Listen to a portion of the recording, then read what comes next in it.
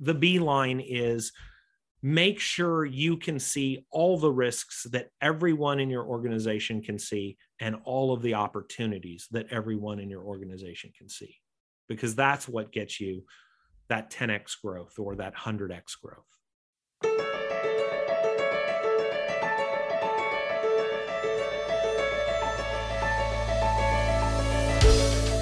Welcome to Beeline, a podcast brought to you by the Hive Change Consultancy and hosted by its CEO, Andrew Tilling.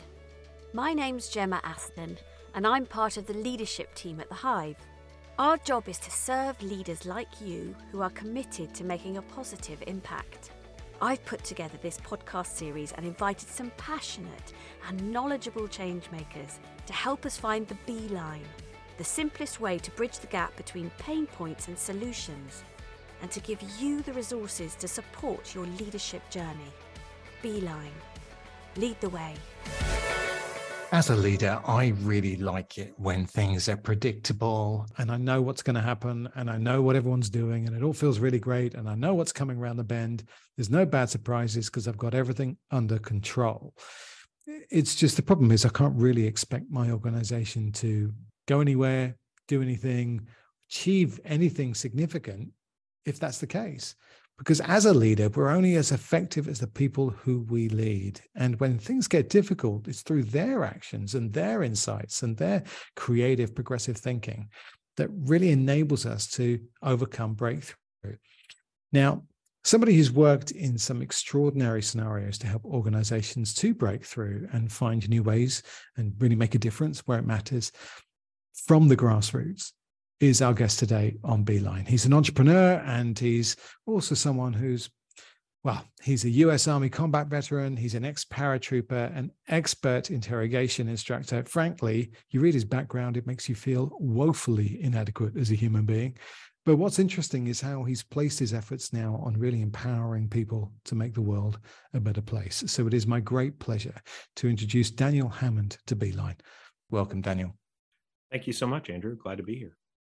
So you are currently working as a managing partner of customer-driven leadership.co. And this is an organization which, it's really got quite an interesting take on leadership, I've noticed, and particularly around how you are looking to empower organizations to deliver a better service to their customers. And that seems to me a bit of a big step away from what we've kind of touched on in your background. So I wonder if you could just start by just giving us a little bit of your story and helping us understand how you got to where you are. Yeah, thank you. I started off not doing well in school, as some entrepreneurs have that path. And I found that in the world of getting a job and learning the job and then getting bored and looking to move up, my youth stood in my way a lot of the time. I was very loyal where I worked. I wanted to be the best employee I could be. And I ended up running into more than once kind of a ceiling of where I knew that there was no growth where I was anymore. And so I had to start looking for something else. And that's something that we'll tie back into a bit later, I hope. But eventually I went into the Army because I said, well, there's a lot of growth potential there that, you'll move up the ranks as you serve. And I started off, I was a paratrooper in the 82nd Airborne Division doing signals intelligence. I learned Spanish, and it was a very interesting, high-paced speed of life. I had a marriage that didn't survive this military career. And so I also had a son that now lived 1,000 miles away from me. And so I got out of the Army, went into the reserves, and I cross-trained first as an interrogator. And then as I graduated, they handed me my diploma and said, you really need to be teaching this stuff. And so I quickly became an interrogation instructor. I did have a deployment as well, where I actually did some real world interrogations, talked to some war criminals, was very good at what I did in a Geneva compliant way. There's a right way to do these things and a right way to treat people wherever you are and whatever you're doing.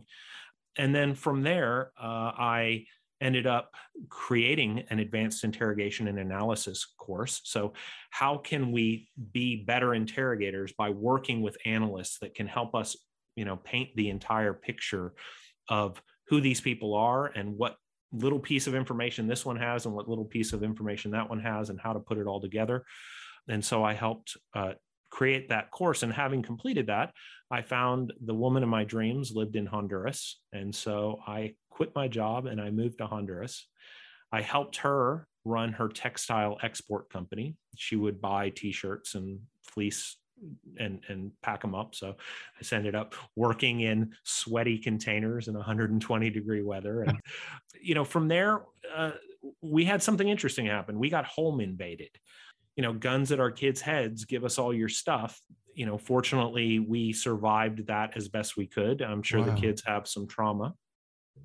But that led to me meeting a man who owned a top-tier physical security company.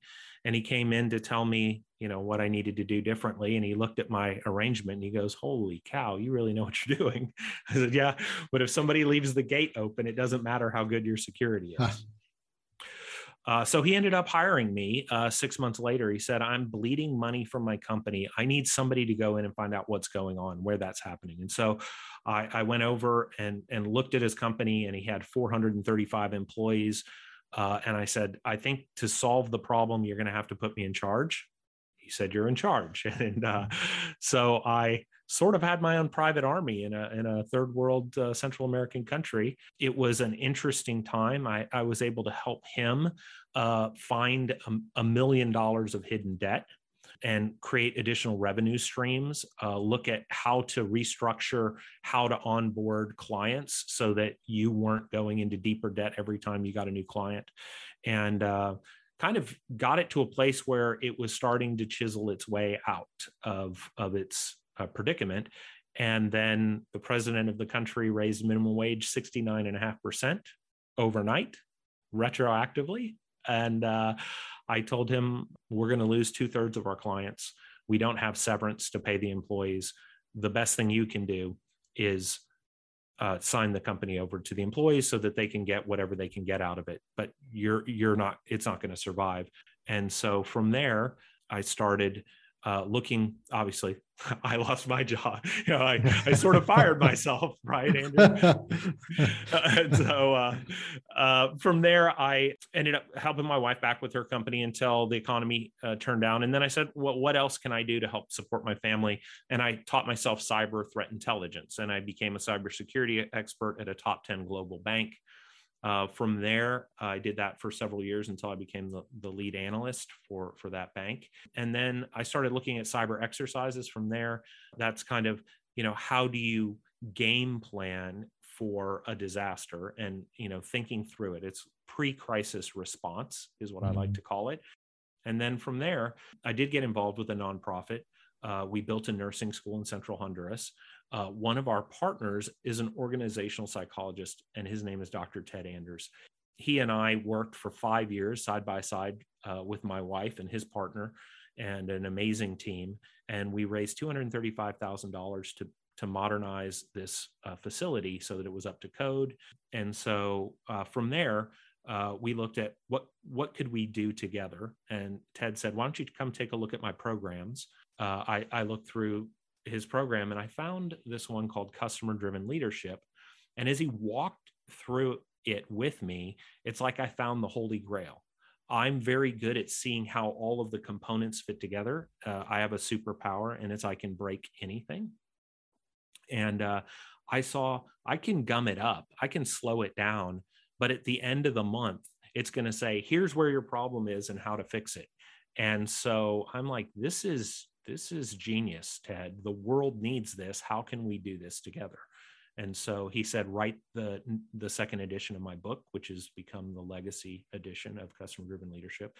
The system's been around since the mid 90s. So it's over 25 years old.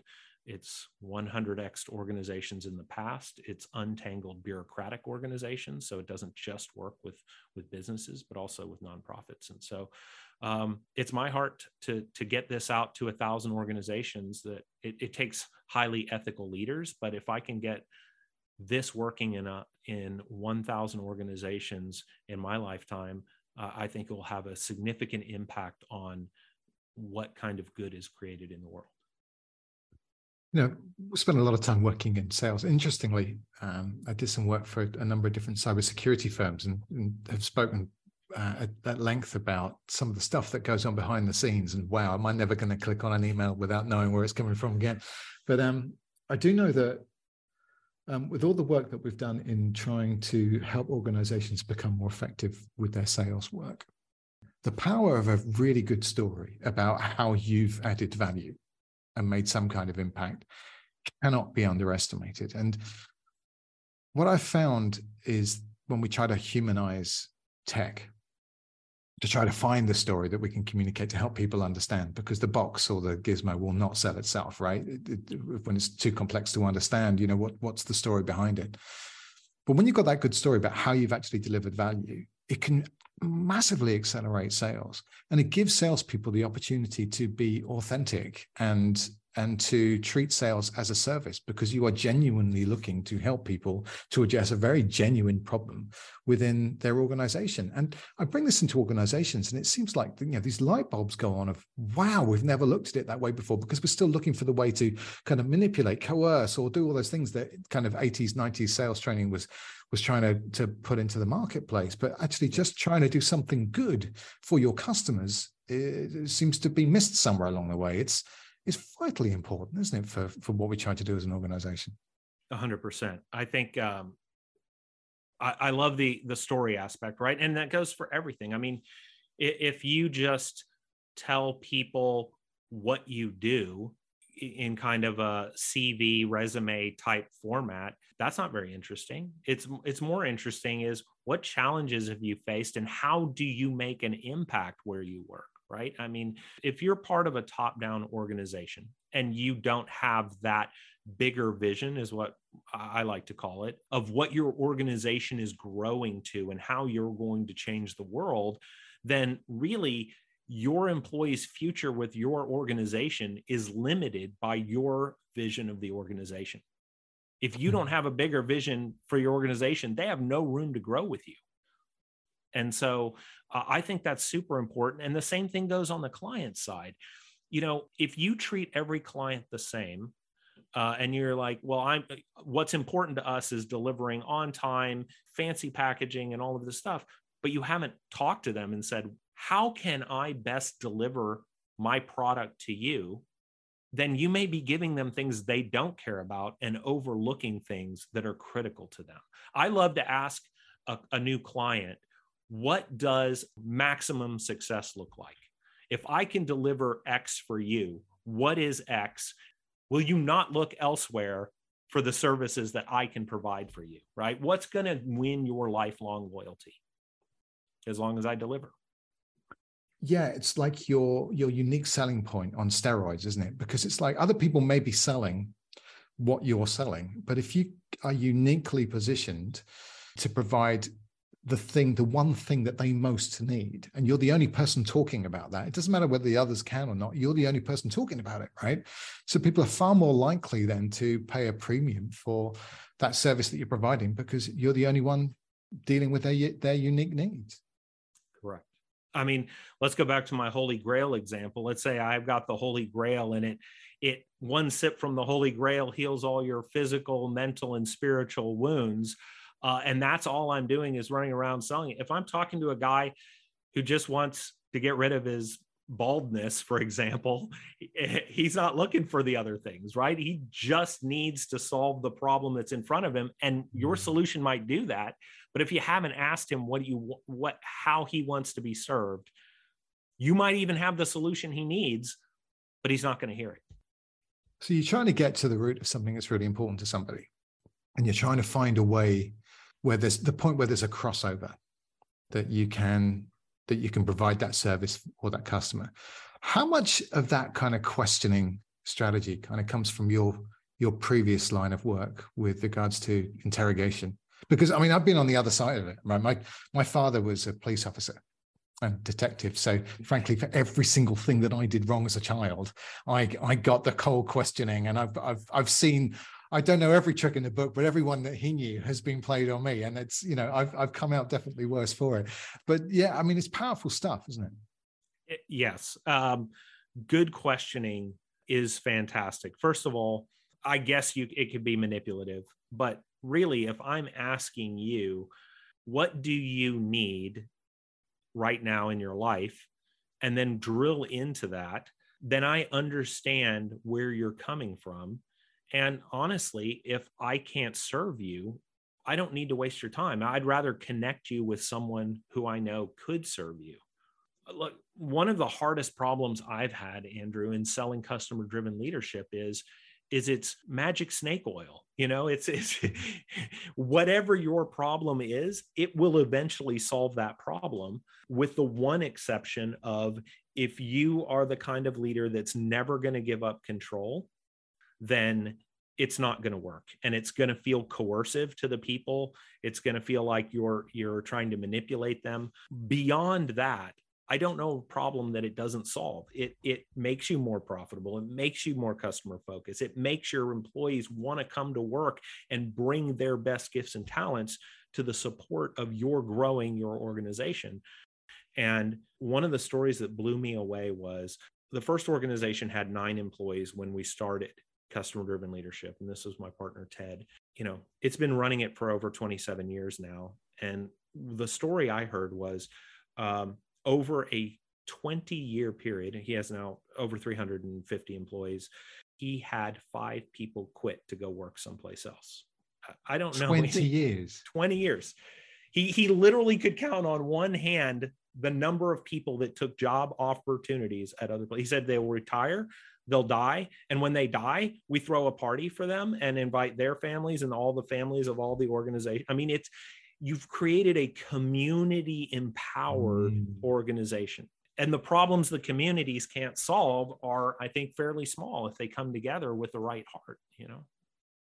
Okay, so let's break this down then. What does an organization, first of all, that is not driven by their customer, what does that look like? Or what does leadership look like if you're not customer driven? Yeah, so I'm going to start framing it this way, and you tell me if I'm going off on a tangent, Andrew. I think a lot of people start businesses, entrepreneurs, business owners, and they want that freedom of being their own boss. And eventually they get to a point in their organization where they realize, I am the critical point of failure. If I step away, if I turn off my phone for an hour or two to watch a movie with my family, you know, it could all come crashing down. And so that's like stage one. You've really become a prisoner in your business instead of having a business that gives you freedom. And so then what do they look for next? Well, they look for, how can I have a self-managing company? It's all about me, right? I'm not getting what I want out of this relationship. And so I'm going to create a structure that keeps the business running without me. And you can still be there, but the business is only going to improve when you're there, when you're putting in the work. And to a certain extent, if you don't have the promise of the bigger future for your organization, your employees they're not going to grow very fast or very well. If you're growing or breaking even, it'll be, on a very slow slope. Your employees are probably going to outgrow your business before your business grows for them to have a bigger future. Whereas if instead of creating that self-managing company, one that can survive a few days or a month without you there, if instead you create a self-evolving company, a company that has a clear picture of it's like, I'm an American, you might know by my accent, so I'm going to use a Super Bowl. We could use a World Cup example, right? A Super Bowl quality team is a team that knows each other. They have a common goal. They're not coming to work to win the next game. They're showing up on the first game with that Super Bowl aspiration. I'm here for my first step in our Super Bowl run.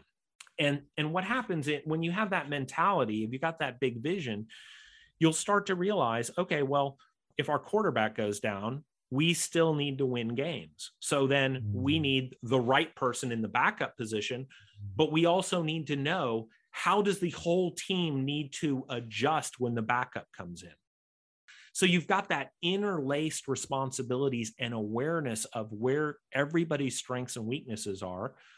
It's all the rowers rowing in sync in the same direction toward the same goal, right? And so when one rower goes down, the next rower just jumps in, knows the rhythm, and starts rowing, right? Organizations get big and complicated. The leader will say, do X. The next layer will say, do a modification of X. The next layer says, do a modification. And at some point you get down to people that are like, what the heck are they asking us to do, right? Why are they telling us to do it this way when there's an easier, cheaper, better way to do it? But nobody's asking them, Andrew. And I think that's a big problem. And so that's the difference I see is, as long as you're making all the decisions for your organization, then your organization is limited by your awareness. And even if you bring in your senior leadership team, you're still only taking care of the macro level of your organization. You're not looking into the micro of your organization, right? If you're not going to every single team and going, how can I support you to do what you do better? You're missing the mark.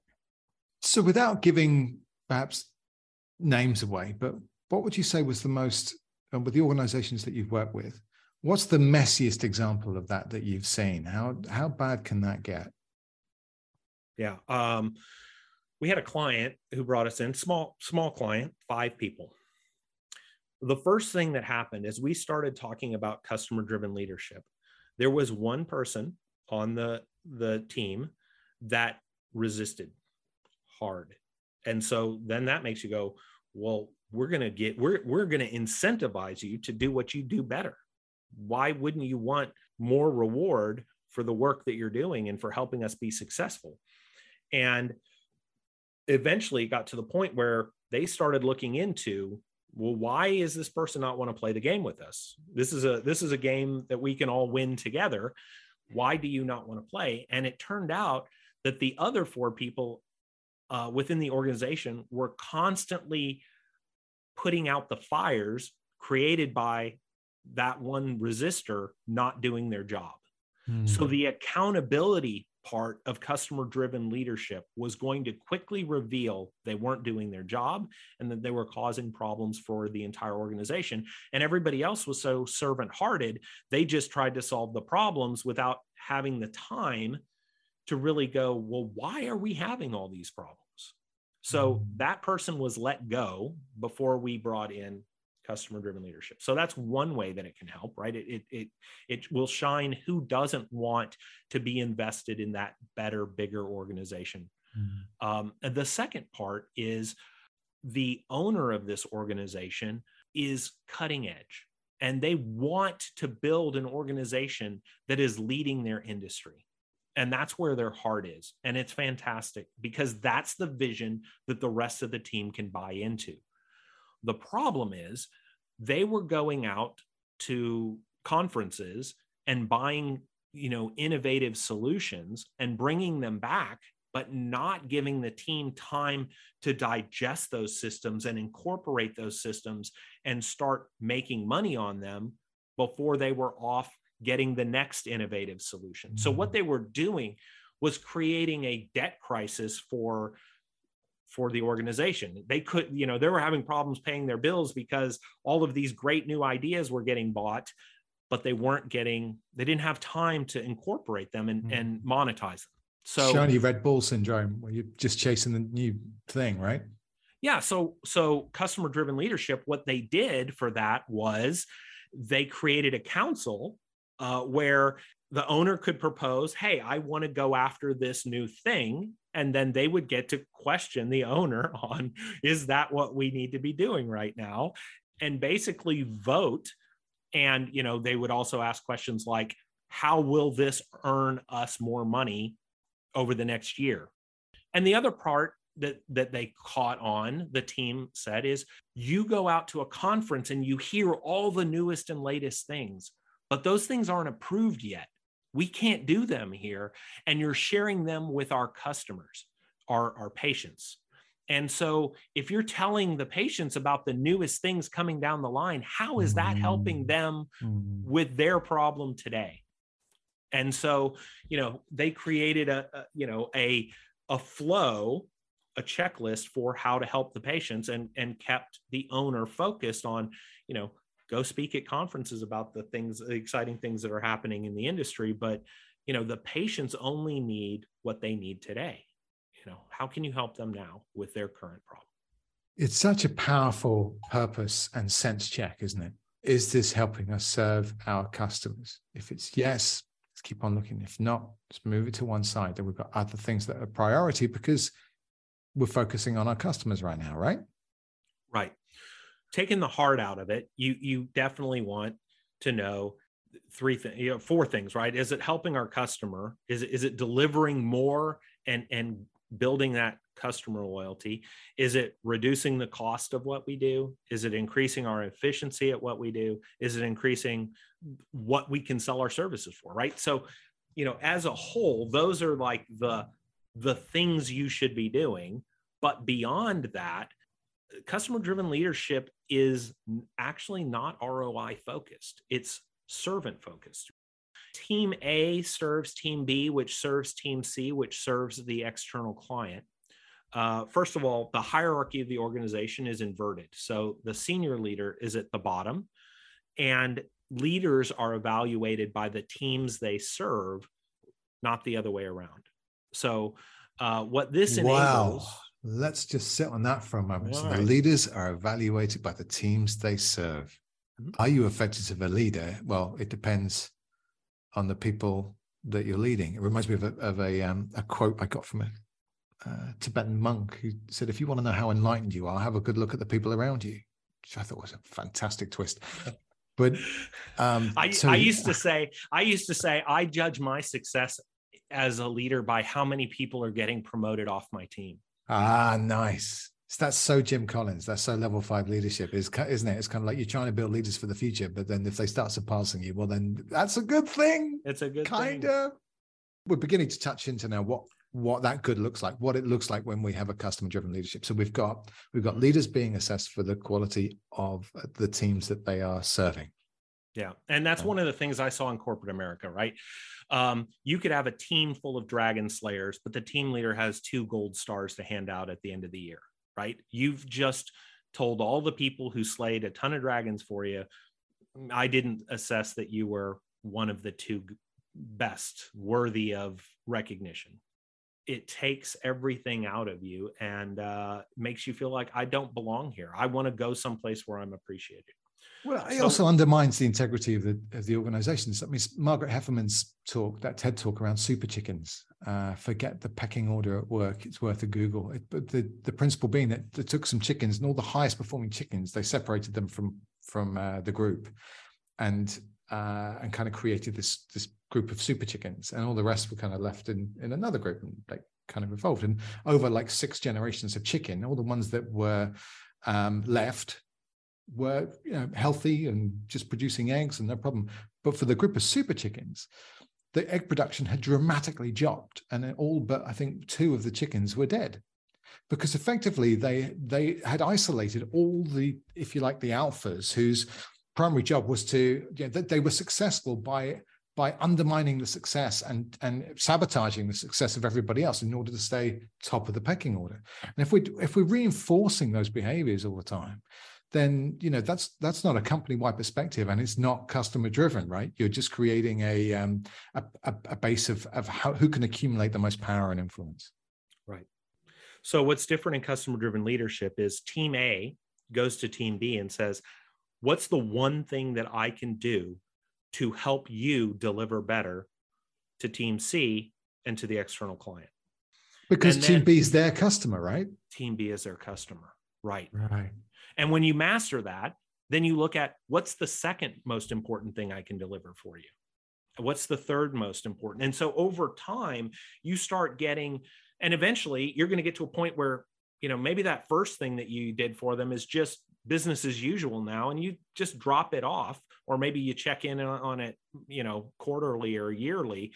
But that's so much incorporated, or you've so much surpassed that it's not relevant anymore. So some careabouts, we call them careabouts, will drop off, and others will come in. But what's interesting is Team A is graded, their score, their evaluation is how well they delivered against their careabouts. And they may have 3 careabouts to Team B and maybe 1 careabout to Team C, but they're evaluated against that. And they're all hard metrics. You have to boil it down to hard metrics. It's well, I thought you did pretty good this. No, it has to be, did you do it? You said you were going to do this. How close did you get? How well did you succeed? And then they share that score as a team. So now in corporate America, if I can make Andrew stumble just a little bit, that I cross that finish line a half a second in front of him, I get the gold star, and Andrew has to sit around for another year to see if he can trip me up so that he can get the gold star, right? It's a competitive environment instead of a collaborative environment. If I'm on the phone every day just talking to the people, I'm going to be a horrible salesperson. But what I can do better than most people is I can solve the problems that are preventing a sale from moving forward. So if everybody in the team, as soon as they run into a client that's like, I really can't do this because I don't have the capital right now.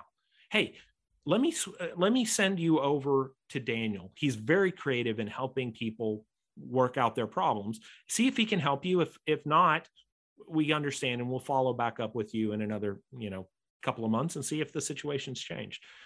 Transfer that call to me. Maybe I can help them figure out how they can pay for it. And then I transfer them back for the closing of the sale, or I close the sale, whatever it is. But if I'm working in my area of genius and everybody knows that, hey, Daniel can solve the problems 90% more effectively than everyone else, and in a third of the time, why is anybody else solving problems if I'm there? Yeah, you've got to play to the strengths, right? It's about everybody understanding the position to play that is going to be of great help the best team service. Yeah, help the team. So here's the other part, Andrew. The leader of the team shares the score as well.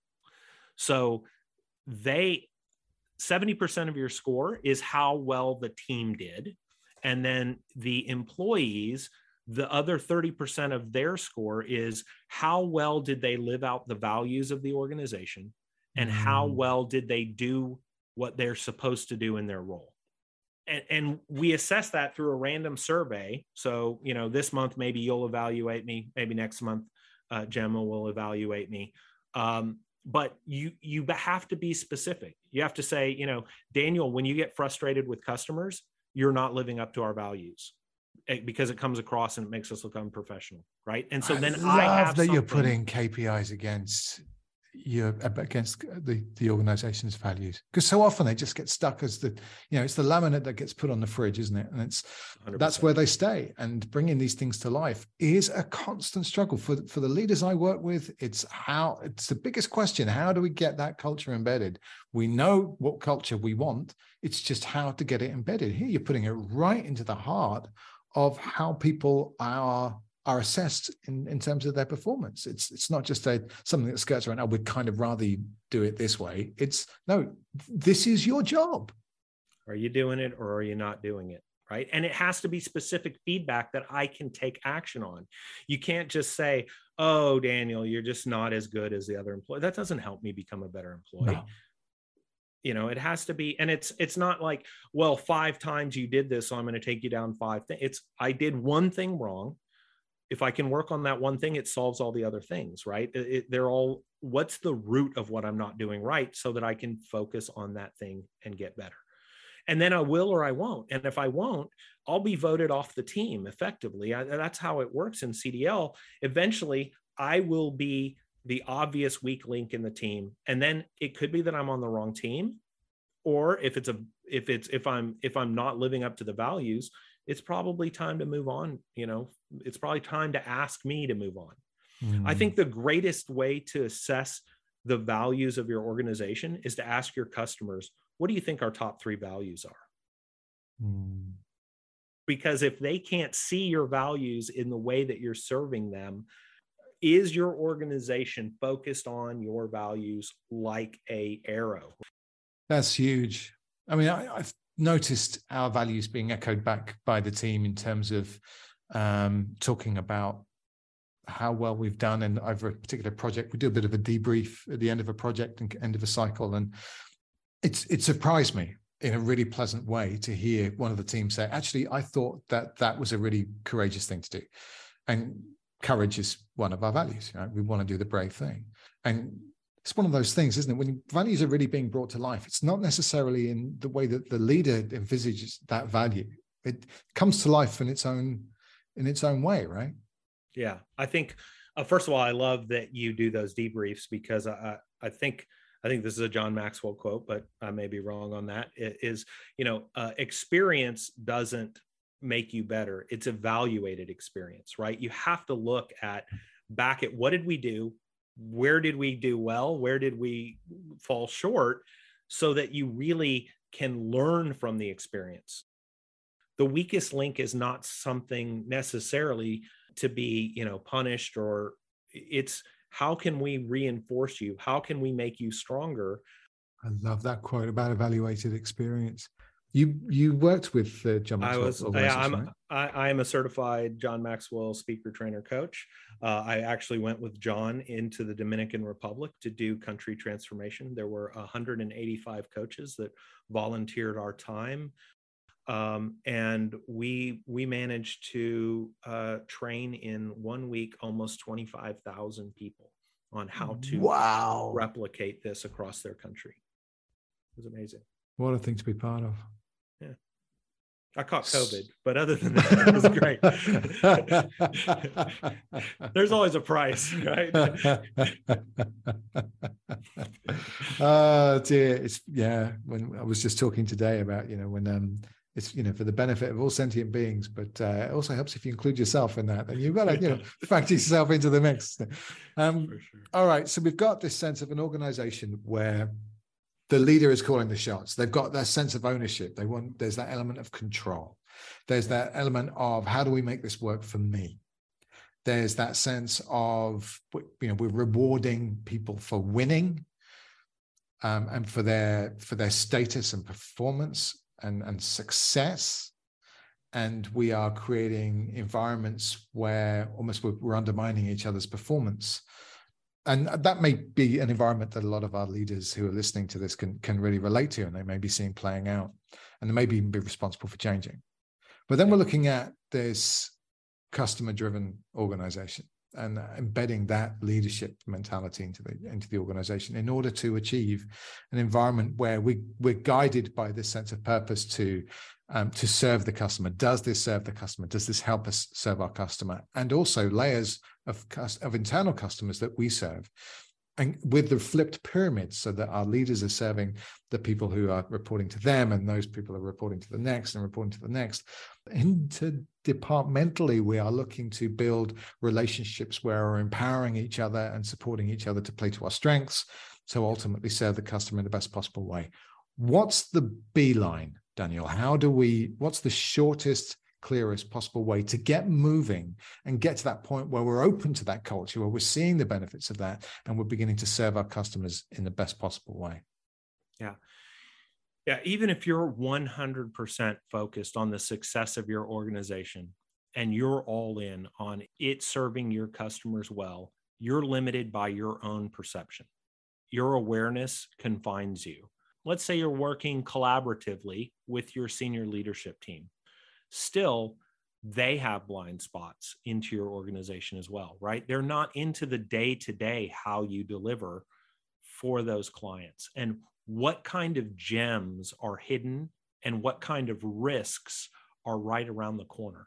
The reason why senior leaders spend so much of their time fighting fires is because nobody's putting out the fires locally, right? And so when you share your vision for the organization, first of all, if you have a vision of a 10x, what does your organization look like when it's serving 10 times as many customers at a much higher value?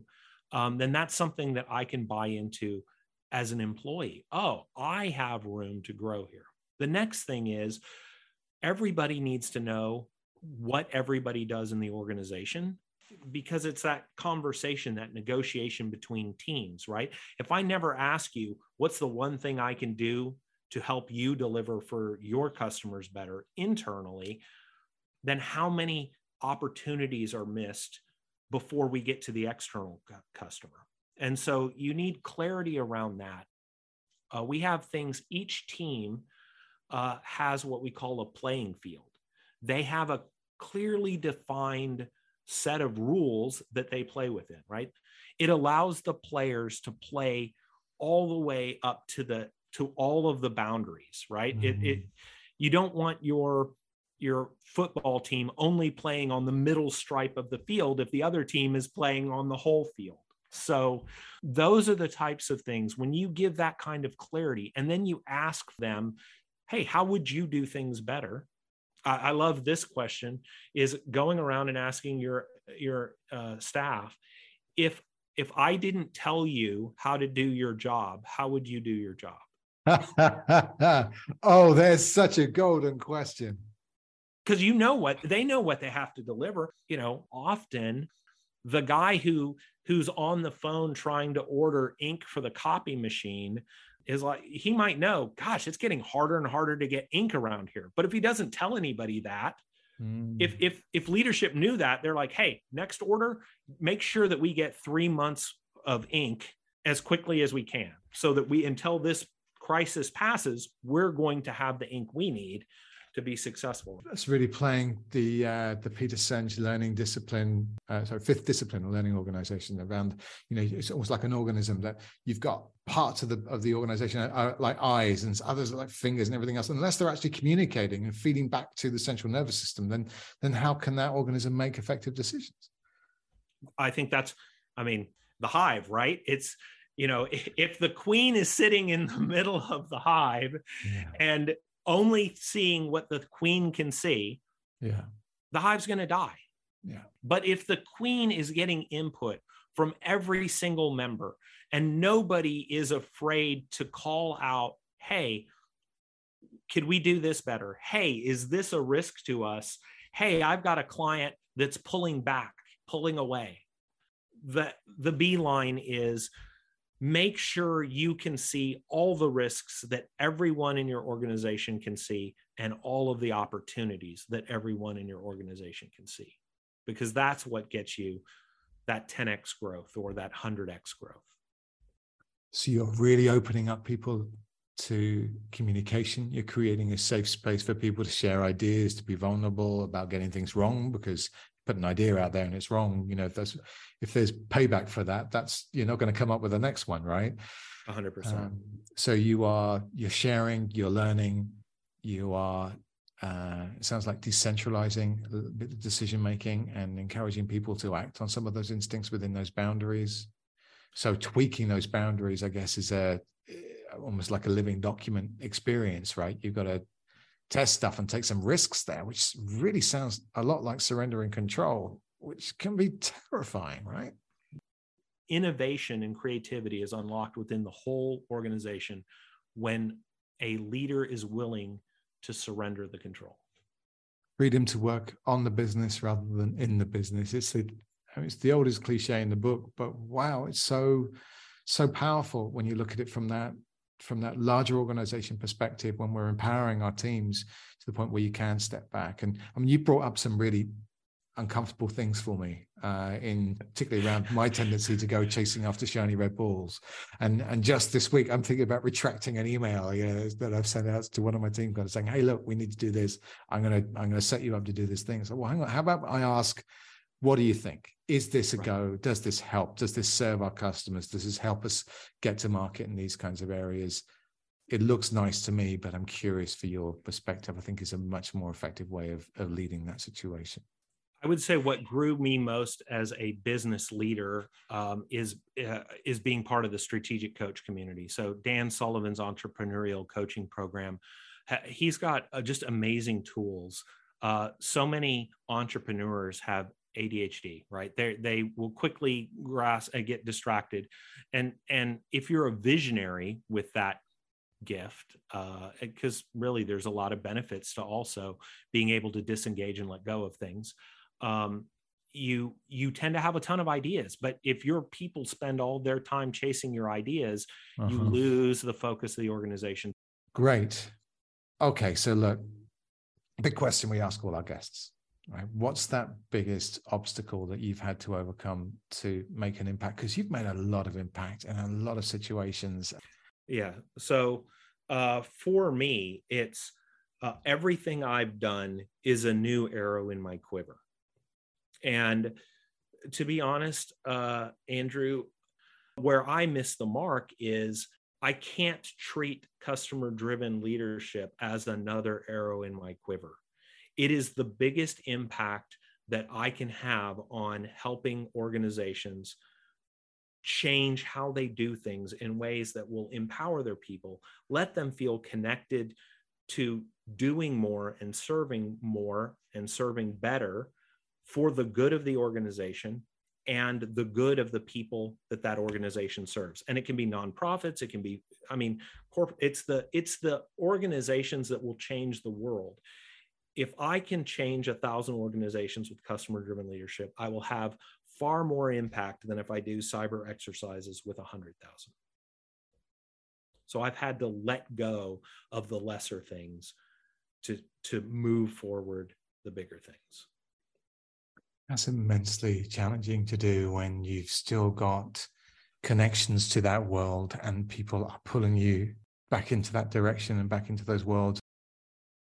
And it's hard for me, Andrew, because I'm a servant at heart, and I want to serve people well, and I want to say yes to everybody who needs me, but I also want to do the most good that I can in my time here. Daniel Hammond, how do people reach you? Yes, LinkedIn is a great way to reach out. Also, customerdrivenleadership.co. I want the book? you to do this. Yeah. A couple of books. Customer Driven Leadership Legacy Edition is where I would start. It's got the overview of what it is and its history. And then if you love it and you want to do more, we have an implementation guidebook as well. Marvelous. Daniel Hammond, thank you so much for joining us on Beeline. Thank you, Andrew.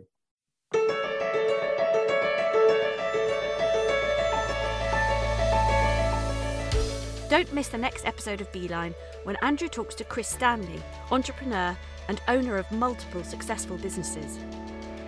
If you're interested to know more or could do with a reminder about today's episode or any of the other episodes in this series of Beeline, I've collated some notes, links and resources for you to explore and download at www.consultthehive.com/Beeline. The Hive Change Consultancy provides radically effective training, coaching, and facilitation that enables a dynamic shift in leaders, sales teams, and entire organisational cultures. Get in touch today for an informal chat with one of our team. My name's Gemma Aston, and you've been listening to Beeline. Lead the way.